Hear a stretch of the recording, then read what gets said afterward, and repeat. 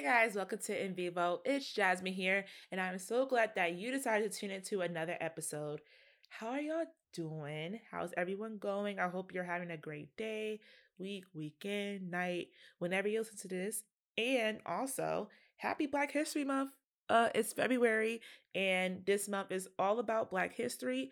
Remember that Black history is global history and should really be celebrated 24/7, 365 days a year, okay? But what I love about this month so much is all that you learn about what we have contributed to society that isn't necessarily showcased. With the use of social media, a lot of people have been using their personal brands, organizations, or just their interests to inform and educate people about Black history and the things that we just don't know we made or we created or we pioneered. And I've been also able to contribute to this movement, I guess you would call it, where essentially I've been able to share information and it be seen by a widespread audience.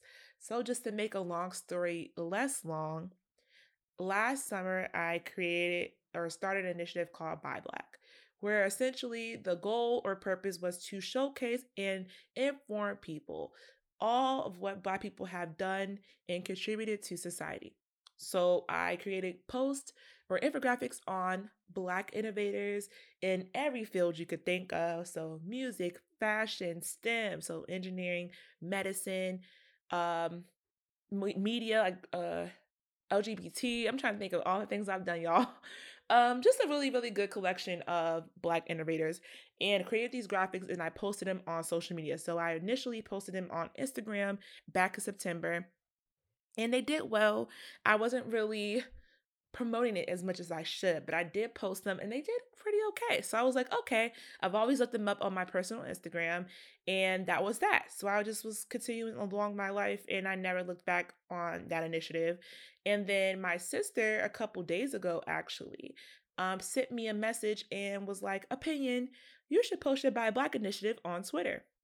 And I was like, yeah, you know what? I should. I was like, I should post it on Twitter just because it is Black History Month and I hadn't. And I was honestly confused why I did because one, I don't really have that much of a following on Twitter, but I think I should have did it to begin with. But God's timing is always perfect timing. So anyway, my sister gave me that sign. So I ended up posting them on Twitter. And you guys, the support has been immense. I have received on my tweet, which was a thread, I received 132,000 likes, you all, and over 50K retweets. And then with the thread total, all the likes put together was over 200,000 likes and over 7 million impressions, you guys. When I tell you that is epic, amazing, like something that I could not have predicted, it blew up. Literally the definition of viral. And I was so ecstatic. I received so much support. People were purchasing from my business. People were sending me money. Like, it was crazy. And I've had a lot of Instagrams or other people's Twitter, organizations' Twitter share my things. One being the recount and another one being Mike. And they shared my posts and it was just amazing. And I could go on and on. But what I want to say is thank you. Whoever's listening that has seen my tweet, thank you for listening. Thank you for tuning in. I hope you stay with the fam, okay? And I'm just so excited. I think that was the push I needed to just remember to make content and produce really, really good content because they can be taken in by the masses and be loved. So my heart's so warm. Okay, we're going to stop talking about me and go into the rest of the episode. So the first segment we're going to start off with is the word of the week. So today's word of the week this week is super stimulus, and super stimulus is an exaggerated version of a stimulus to which there is an existing response tendency, or any stimulus that elicits a response more strongly than the stimulus for which it evolved. And this can pertain to many things, including food, the internet, social media, drugs, etc. So essentially, what it says is that these stimulus are common for us. So having your phone is very common, eating food is very common. However, when there's a super stimulus, it evokes a response more strongly than the common one. So when you eat food, you get a response of satiety or fullness, right? But if you have a super stimulus of food, it causes you to binge eat, right? Where your phone, similar, you're answering a call or you're on your phone. That's a regular stimulus. But then when you're continuously scrolling on social media, constantly refreshing, that is a super stimulus and it causes you to become addicted to your phone. So these studies right now have been high, especially for phone and internet addiction, because it's the new era and it's prevalent right now. And it's also a very key aspect in behavioral addiction, trying to understand behavioral addiction and the causation of it. So, right now, that's a big topic, and I just wanted to provide you all with the definition. And now, on to what's new for science. So, for today's science news, I want to talk about things I have stumbled across during my month period from the last episode. Yeah. The things I've learned between last episode and this episode. So, one of the things I've learned or I've stumbled across was plant consciousness, you guys. I was searching the internet to find something to talk about and I stumbled on this debate. Guys, it's literally being debated whether plant consciousness is a thing or not. So I decided to go scour more, find out more information on this. And it turns out that they've had this debate for a long time. A lot of ecologists and botanists have had this debate on plant consciousness for a while. It is crazy. Actually, last year, 2020, there was a paper published by I forget what the lab is located, but I don't think they're located in the United States. But anyway, there was a paper published that the title actually was Consciousness Facilitates Plant Behavior. Like, and the whole paper is a study on how they were able to show that plant behavior was attributed to consciousness because you would need consciousness in order to fulfill these behaviors. So I was reading, and I'm like, wow, this is crazy. So then later in the week, I actually stumbled on the paper that was actually in refute of that paper. It's a lot. But anyway, the paper I found that was published later was called Debunking the Myth Plant Consciousness, right?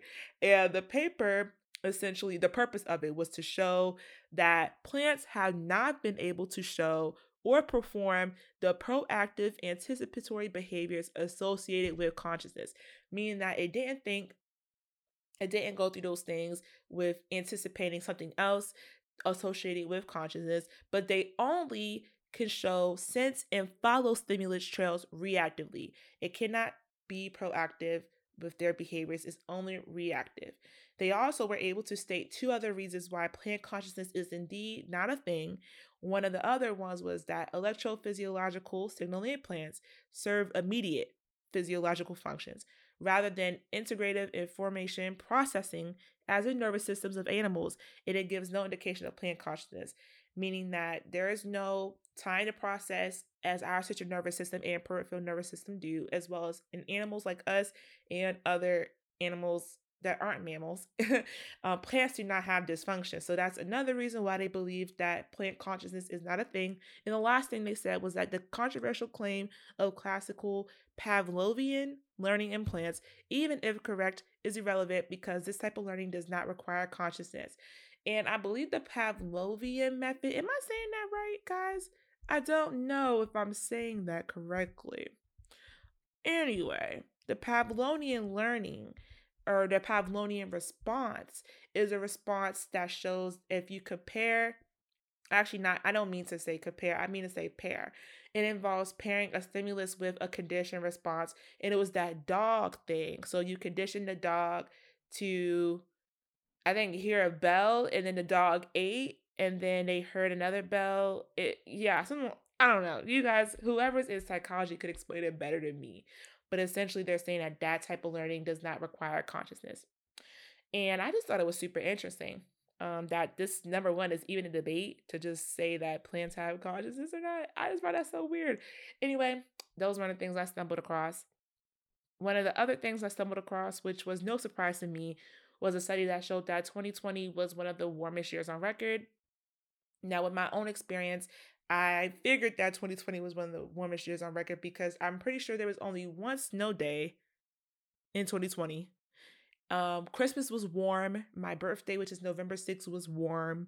So I think anybody with a brain knew, okay, this is a different winter. Now, in February, right now, there has been snow, which I'm like, finally, I've been playing Christmas music because I've been wanting to snow since Christmas. But yeah, so I figured that it was one of the warmest years on record. Hopefully, with the new administration, we can find ways and solutions to lessen the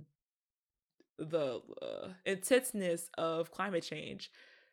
I don't know how much we can do because I feel the effects here in Maryland. So just imagine the effects at other extreme parts of the world, including like the glaciers in Antarctica or the more warmer places. It's just crazy. So hopefully we can provide more solution, or we can talk about in the show more on climate change and what are ways that we can help fix it. So, the last thing I want to talk about for science news is that I was able to read a paper and it was called Fun Black Scientists. And the paper was created or written by biomedical engineering women faculty that were Black. And the purpose for the paper was to collectively argue that racial funding disparity by the NIH remains the most insidious barrier to success of Black faculty in the research profession. And they want to also show and refocus the attention not only on the barrier, but also the solutions on how it can be dismantled. Now, I knew of this as well that Black scientists were not funded nowhere near as much as other scientists were. And also, HBCU funding for science is not as much as other big public universities. It's unfortunate because we are not able, without money, what can you do? Without money, how can you complete your projects and have enough to not only fund yourself, but fund the people in your lab, fund equipment, and the other things necessary because things add up and are expensive. I remember I was in the lab at University of Minnesota, and we had a small vial, a super duper duper small vial of around 10 microliters of some solution, and it cost my lab thousands of dollars, you guys.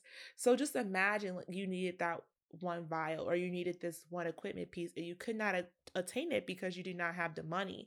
And we as Black people seem to end up in that situation far more than other counterparts in science. So I'm glad the paper was written.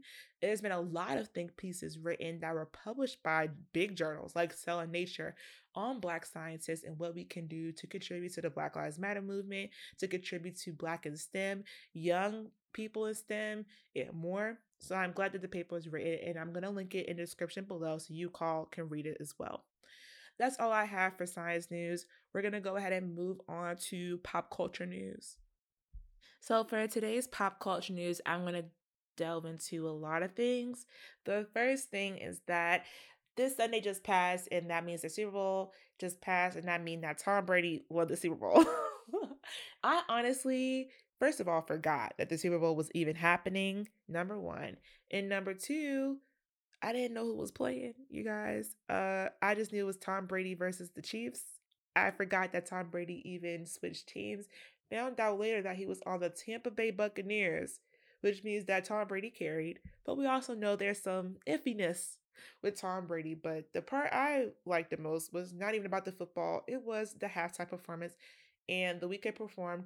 I love his album, the entire album. I love the cinematography of the videos and the character that he always presents when he goes out anywhere is amazing. Some people referred it to Janet Jackson Day, the Super Bowl, and also went back and looked at Beyonce's performance, which was legendary, and basically was like no one could top Beyonce's halftime performance ever. No one. So that was really nice to see. Also on Twitter and social media, I'm pretty sure we've all seen the Gorilla Glue girl, which is so sad we're calling her that, but essentially that's the truth, is what she is. So if you haven't heard, there was a woman and she ran out of Got to Be spray, which is like a hairspray that has a really, really tight hold, like it's a really strong hold, and she ran out. So instead of her using got to be, or any other hairspray, she used Gorilla Glue spray. And her hair has been molded to her head for months now. And she's trying to get it out herself and she couldn't. And then she went to the hospital and the hospital really couldn't do nothing for her. So then she was able to obtain some things, go back to her home, and now she's still struggling. And now she's trying to get money to pay her hospital bill. It's just a lot. I hope that she has a good recovery. I hope she gets to keep her hair because it's looking like she may have to shave her head, honestly. And she was verified on Instagram and Twitter, which is just crazy.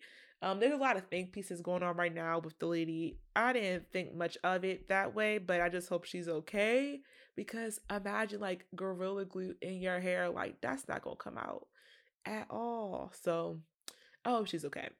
And then also, I've been watching Drag Race. You guys know this. Season 13 of Drag Race has been my thing right now. I've also been watching the UK's Drag Race as well. My favorite is Taste. I love her. She just gives everything that she needs to. But my favorites for the US Drag Race is Simone. Period. Point blank, Simone. She is it. She understands. She just gets it. She gets it. This week's or last week's episode, the runway was Little Black Dress. And you guys, first of all, she had a hairpiece that was immaculate. It was reference to RuPaul's hairpiece. And then her dress was not only just a black dress, it was a dress with braiding twist on it. Like the twist, the crochet twist you can get at the Beast Supply store. Yes, she had those on her dress. When I tell you guys, it was everything. I just want to throw my money at her. It was so good. It just was done so well in proper taste. Like she just gets it. She is my front runner for the entire competition. Now, spoiler alerts, if you guys don't want to know who left Drag Race or got eliminated, you can just move on. But unfortunately, Tamisha Iman was eliminated and she just gave the motherly aspect to the show that it needed. She has so much class and grace about herself. And just to see her push through with her health battles and journey really was a sign to not only me, but the rest of people watching that you could do anything you set your mind to. Do not let your status or whatever's happening put you or get you in the way of your dreams and goals. And she was able to accomplish her dreams at 50. So do not let age stop you. Do not let your health condition stop you. Do what you want to do, put your mind to it, and let motivation and discipline get you to your goal. So it was just unfortunate to see her go. But like I said, you guys, my favorite is Simone. Period. She's gonna win the season. Like if she doesn't win the season, I'm gonna be gagged. Like completely gagged. And also, last thing is that I've seen that college decisions are going out right now, which is amazing. I'm so happy to see. Was it class of 25? Y'all, I feel like I'm getting so old. The class of 25, I'm just so happy to see everyone. So happy to see all the kiddos graduating school and picking schools to go to. I know Howard had an immense amount of applicants, and it's just been crazy to see how many people have applied to Howard, due to Kamala and the HBCU movement during the Black Lives Matter movement. And I cannot wait for the kiddos to come in the fall. I cannot wait to see all these new fresh faces on campus. And hopefully we can be on campus safely so they can get the full entire college experience. But it's been so warming to see all these people get their college acceptances because I remember when that was me and I was like, I hope I get into this school. I hope I get into that school. And it happened for me. So I'm excited. If you know any child that is interested in STEM that have just gotten into Howard University, please DM me at NVivo Podcast so I could talk to them. Maybe they could come on the show and talk about their experience being in COVID and having their senior year of high school in COVID and applying for schools because I'm pretty sure a lot of kids weren't able to actually visit schools. So that would be a nice take. The last thing I want to talk about is Drake's Loverboy album being postponed. I was kind of excited to actually listen to Drake. People that know me know that I actually used to hate Drake because I used to love Party Next Door and I felt like Drake was holding him back, but then I realized Party Next Door was holding himself back. Anyway, that's another take. But anyway, I was excited to listen to Certified Lover Boy, and it is postponed until further notice. So hopefully it could come out before the summertime so I can have an album to listen to for the summer. Okay. and I'm excited. So that's all I had for pop culture news. The song that's gonna play is gonna be Snoop Dogg featuring Pharrell. Let's Get Blown is one of my favorite songs. Pharrell is my favorite producer, and I want you guys to listen to it. If you haven't heard it already, it will be next on your playlist. I'm telling you. So I'm gonna let that go ahead and play, and we'll get back to the discussion. Yes, sir. You know you want some more, girl. So come on. You know you want some more, girl. So come on. Let's get I hope you guys enjoyed the break. That song is one of my favorites. It has a groove to it. It has a vibe. I like to listen to that song when I'm driving on the highway and I'm just cruising. It feels like I'm skating almost. Anyway, let's get into the discussion. The discussion is all about summer programs. Now, summer programs are essential and vital when it comes to not only understanding if you want to do research or not, but what is your interest and maybe what school you want to attend for graduate school. So I have attended two programs. I talk about it all the time. My first one was at University of Minnesota, and my second one was at Weill Cornell, virtually slash remotely. And I've had great experiences at both that have all helped me learn more about research, develop a deeper interest into my future field of pharmacology, and also provide me different schools that I could apply to for graduate school. Now, the discussion is all about the different types of summer programs. Usually, there's not much of a difference, but I know it can get confusing when you are first applying to one. So, number one, you want to make sure that the summer program that you're applying to is one that you potentially see yourself going to. Do not just apply to a whole bunch because you just want to the fun of it. Like, no, make sure every school you apply to, you have a purpose on why you want to attend that school for the program and is it actual interest to you. Now there are main different types of program names. Don't get too involved in the name. They all kind of do the same thing, but there's REUs, there's SERFs, there's SERPs, and there's SHOREs. There's a whole bunch of them. But a REU is a research experience for undergraduate. That's what it stands for. And these are usually NSF funded programs for the summer. Now, you could have a SURF, which is a Summer Undergraduate Research Fellowship, which could be a type of REU or its own separate entity depending on the school. And then SHORES and SERPs are the same thing, usually the same connotation. So, Summer Undergraduate Research Program or Experience. Now, these are all essentially the same thing, but they can be funded through different people like the NIH and SF or other private foundations. Don't get too caught up on the name. If anything, if you want to find a program and you want to find it at a certain university, you could use those abbreviations for your advantage. So, say if I wanted to search up Harvard University, I could put Harvard University REU, and 9 times out of 10, it will pop up the actual program, the application, and things like that. So, that's an easy way to find some. Another way is to just look up on NSF the different programs that they fund for the summer and certain universities. That's another way to find them. And there's also a really nice site. It's called pathways2science.org. And from there, it has it listed of all different types of internships that you can do, the deadlines, the fields of interest, the state it's in, all that. So it's really nice to see all the things you have out there.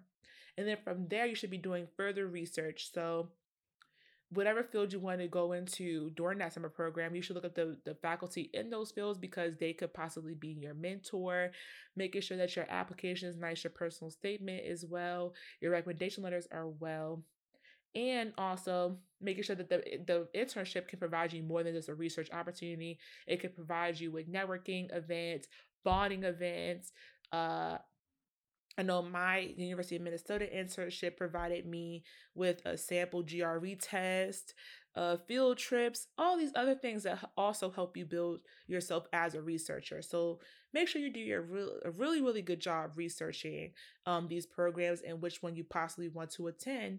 And I've also talked about this before, but know that when you leave your internship, that is not the end, that is just the beginning.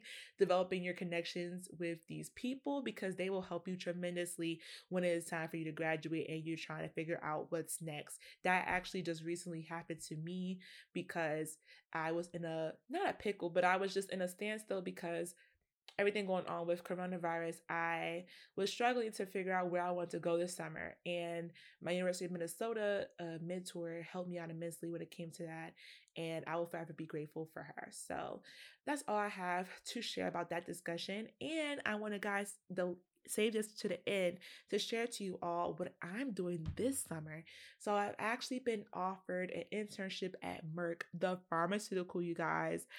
I know, as a clinical trial quality operations intern. This is going to be so fun. It's going to be my first time in industry. I'm so excited to be awarded this gracious opportunity and to go into pharma and just to see the ropes, see how everything is. I'm just excited. So I want to share that with you all because you all my family too, okay? And that is all I have. So thank you all for listening to the end. I hope you have learned something. And yeah, thank you for listening to In Vivo. Also, make sure to give us 5 stars on Apple Podcasts. It helps us out a lot and it showcases my podcast to new audiences. So make sure you guys are sharing the podcast. Follow us on Instagram and Twitter at In Vivo Podcast and just stay tuned for the next episode. Till then, peace out, y'all.